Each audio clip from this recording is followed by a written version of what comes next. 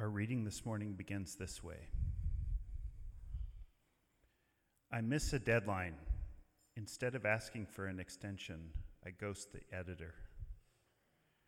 I forget I have plans with someone, or I forget to return the call of an old friend or a family member. Instead of sending a quick, "I'm sorry," I avoid them, and then stare at their Facebook page, wondering if they hate me. I roll over from a nap to see that the event I really wanted to attend already started. Instead of regrouping and finding a way to go anyway, I burst into tears and go back to sleep. My guilt complex is so destructive. It consumes me to the point of irrationality.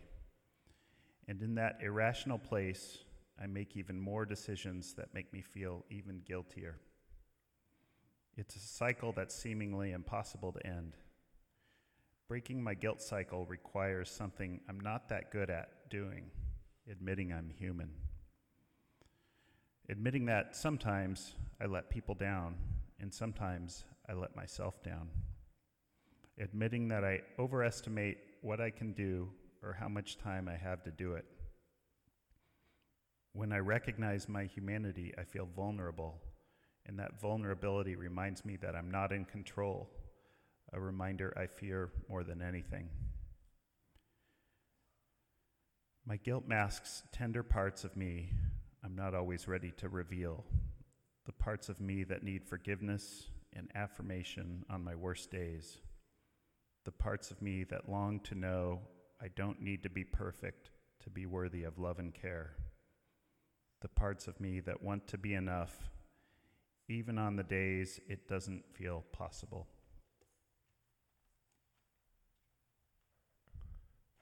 Here we are again in this world.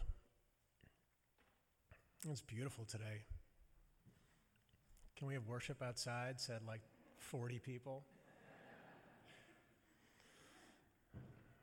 In this beautiful and sometimes often difficult maybe world, we are asked to keep our hearts soft and keep our eyes tender and keep our words true. Because this is what you and I are about. We know there is no answer but to love each other. And we bear witness against unnecessary destruction. And we gather here together in community to practice being the person that we look in the mirror and we say, I want to be this person. We cannot do everything here in the suburbs or anywhere, but we can do something, and that something is never nothing. So in the startup of September, where all the to-do dates and promises come due, let us forget our perfect offering. There is a crack in everything. And say with me, that is how the light gets in. 29 years ago this August, I packed up my black beater Volkswagen Scirocco.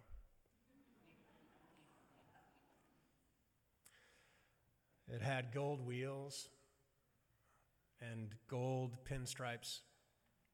And I followed my parents across the Mississippi River north up through Illinois to the little liberal arts college that across the state line in Wisconsin to begin my freshman year of college. In the back of the car as a hatchback were all the clothes that I owned to limit the number of laundry visits I would have to make, a new coat for the Wisconsin winter, all of my bike stuff, and a travel-size iron and ironing board that my mom insisted that she buy for me because press shirts and khakis are exactly the kind of vibe that impresses in a crunchy, liberal, hippie, liberal arts college, right? Before we left, she even ironed my socks and my underwear. It was late August, so of course in the Midwest it is unbearably hot. was like 97 degrees. The Scirocco did not have air conditioning. So the windows were down, and all the hair I had then that I don't have now was flapping in the wind. It was just like, whoosh, like, it's like a movie, right? The Scirocco had this little temperature gauge, this engine temperature gauge on the console right in the center. And as we sped past the rows of corn and the fields of soybean, I watched as the needle began to climb and climb. Damn, it was probably the weight of the iron and the ironing board that tipped it over the edge. Now, we're still 18 years before the iPhone era, so the only communication I have to get my parents' attention is the universal symbol of what? Flashing your high beams. No horn. It's like there's trucks. That doesn't even work. You got to flash your high beams. So flash, flash, flash, flash. And mom and dad and sister and brother, because of course the entire family went,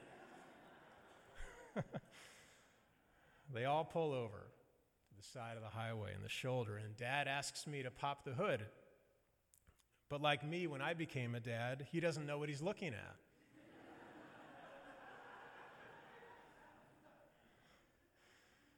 But that never stops him or any parent, does it? Oh no. I think it's fine, he says. But it's overheating, I say. Well, that's because it's hot, he says. Dad logic. He says, let's go a little further and see what happens. I'm 18 at this point, but I can still eye roll like a champion. Oh, I can't wait to be on my own, I mutter. What he says? Nothing. Well, 5 miles later, the needle's in the red again. And so again, I'm going flash, flash, flash, flash, flash, flash. And we pull over. And he asks me to pop the hood. And he peers in and he he touches stuff. Right? You like check the hose or something. And he sears his fingers. I've got an idea, he says. The engine is holding too much heat. You think? I say, the sarcasm simmering. And then he lets out this like stream of curse words. Nate, like bleep, bleep, bleep, bleep. Nate, listen, we need to take some heat off the engine.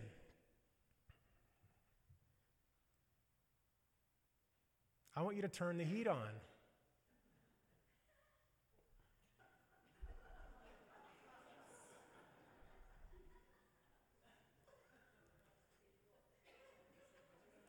Turn the heat on. It's like 95 degrees. I've got jeans on. Now, I was wearing jeans because they were ripped and they were cool. I had worn them out because I wanted to make a good impression on the first of all these new kids. So I'm wearing jeans. I've got jeans on, I say. That's not going to work. I'm not going to do that. It's a stupid idea. And then he lets out this whole other stream of curse words. Nate, yes, it will. Just do what I tell you. And then he says, you'll be rid of me soon.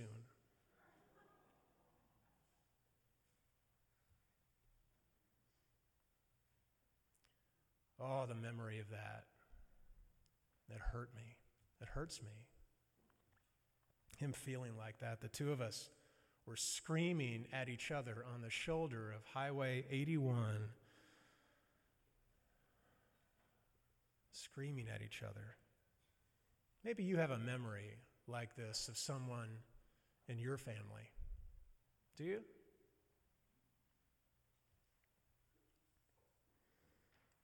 The sting of it, as Jeff read, the guilt of it. I know you've got a memory. Well, 3 hours later, we pull into campus, and I'm like covered in sweat. But Dad's little MacGyver trick worked. The needle never hovered back up into the red. But such was the strain between the two of us, years in the making, that I couldn't give him that victory. I couldn't give him the victory. Maybe you've done something like that too. So instead, the whole family went into nesting mode, and Mom, she stacked all of my folded socks and ironed underwear and all of this stuff into the drawers, and Dad took out his tools to hammer stuff into the cinder block walls.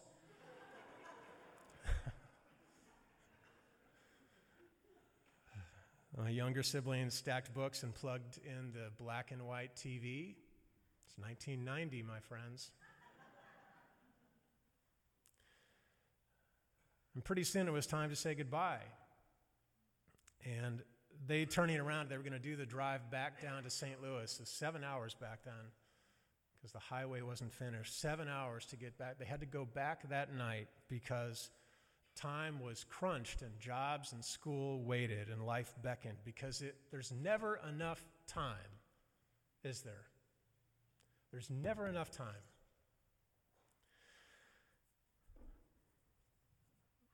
And that was fine by me. I was ready to be independent. I'm a man now. I'm 18. So I high-fived my little brother. He was 11. And I hugged my little sister. She was 15. And I hugged my mom, and she squeezed me into her like a sponge. And I shook my dad's hand. You notice, of course, how neatly and sadly divided, gender divided the affection is, don't you?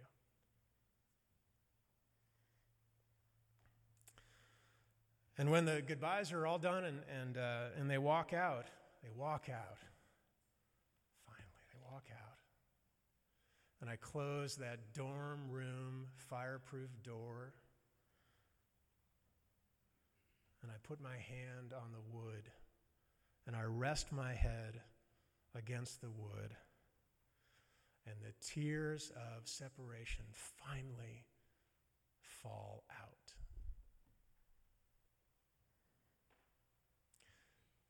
And in between my muffled cry, I swear to you,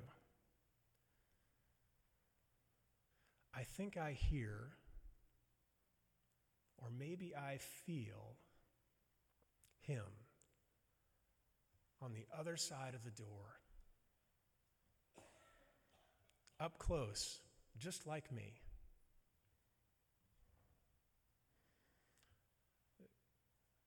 The two of us were sensing each other through the inch and a half of wood. We're so close, but we're so far apart. We're so far apart, but we're so close.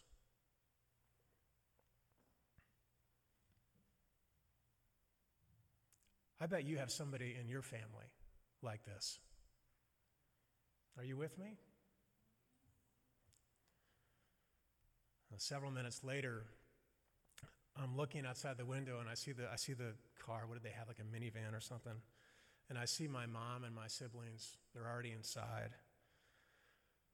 And then at last I see my dad walk out slow and get in.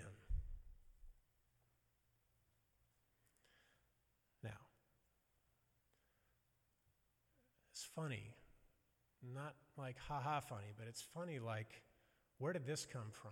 That I did not remember this moment until 2 weeks ago, when I took my son, Emerson, who many of you have known since he was 3, to college. Time and memory, it triggers us. It's triggered by the ritual that, by the way, if you're not privileged or you can't bribe anybody, it's hard to go to school. This privileged few of us that get to send our children to college. But it triggered me. 29 years, my friends, between that moment in Beloit, Wisconsin, and now. 29 years of opportunity to step toward the door and feel the closeness, and 29 years of stepping back again, the distance too far. 29 years. And I think about time is that we always think we'll have more of it. So, we let ourselves avoid the hard conversations, the necessary conversations, the hugs instead of the handshakes. We let ourselves avoid the opening of the door instead of keeping that door closed because we think, well, hey, there's always tomorrow.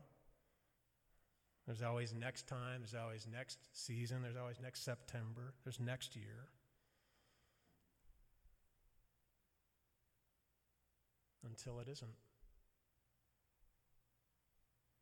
Now, I know you're thinking, well, geez, Nathan, it's so beautiful out. It's like really sad.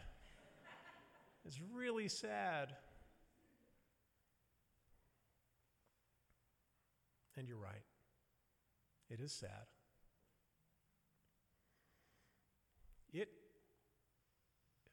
It needs to be said in a room so we all can hear it, that it is sad that pride and tension and real hurt from things done and left undone in our families keep us from telling each other the true things that we need to say. It's sad. It is sad that my dad died 1 year ago in August, which meant that I couldn't call him last week after I remembered the story and tell him I'm sorry for being a jerk kid on the side of the highway. And I'm sorry I didn't tell you how impressed I was with your MacGyver trick.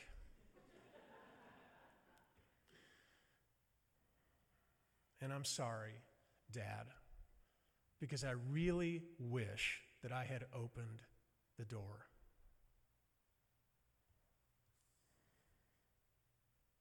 I really do.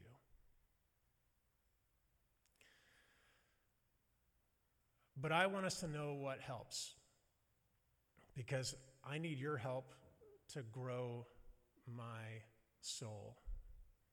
And I think that we need each other's help to do that.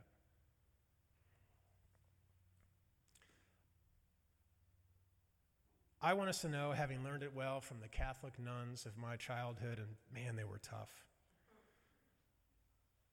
that the guilt that doesn't lead us to do anything different with our time is kind of like the heat that came off the engine of my Scirocco. And what I mean is that it's wasted, useless energy. If guilt doesn't change you, try something different. I want us to know that breaking the guilt cycle, as the reading that Jeff shared for us, begins when we admit that we let people down. I'm sure I've let you down as your minister.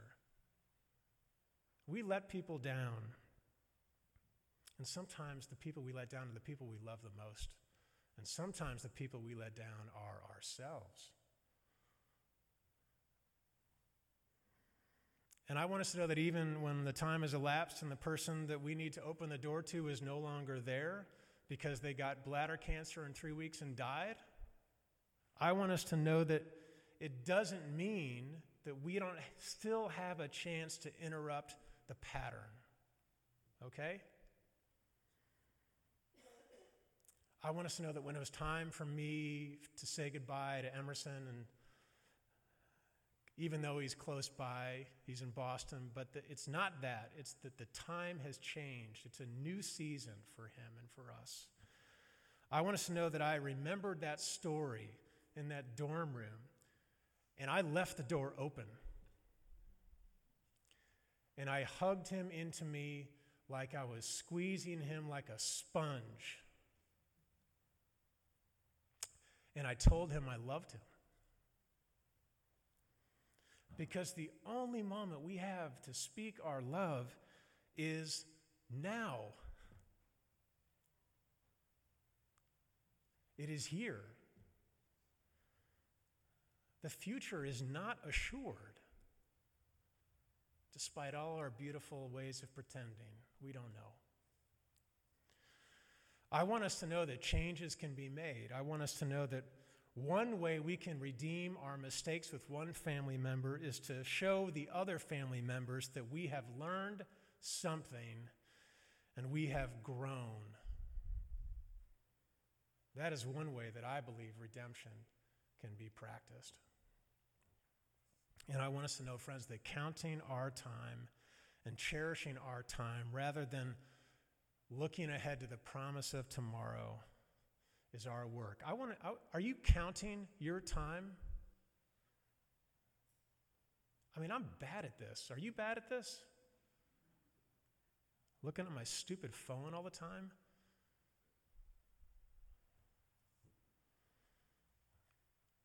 I want myself and I want you to live our time, as Forest Church said, as though it were worth dying for. I want us to live with urgency.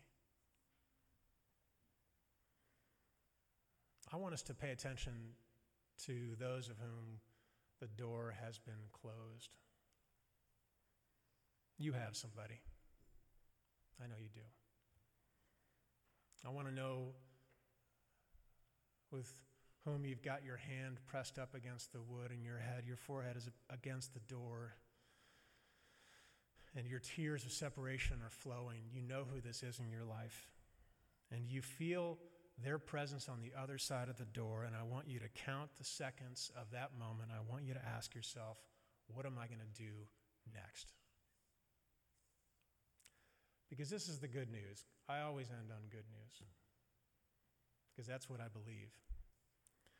This moment right here, this beautiful day, this moment right here, this is the beginning. This is the beginning. This is the start of our new life right here, right now, this moment. Who's knocking at your door? Whose door are you knocking at?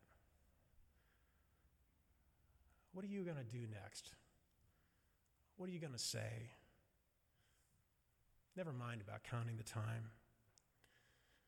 How do you want to make this next moment count? That's my question for me and for you.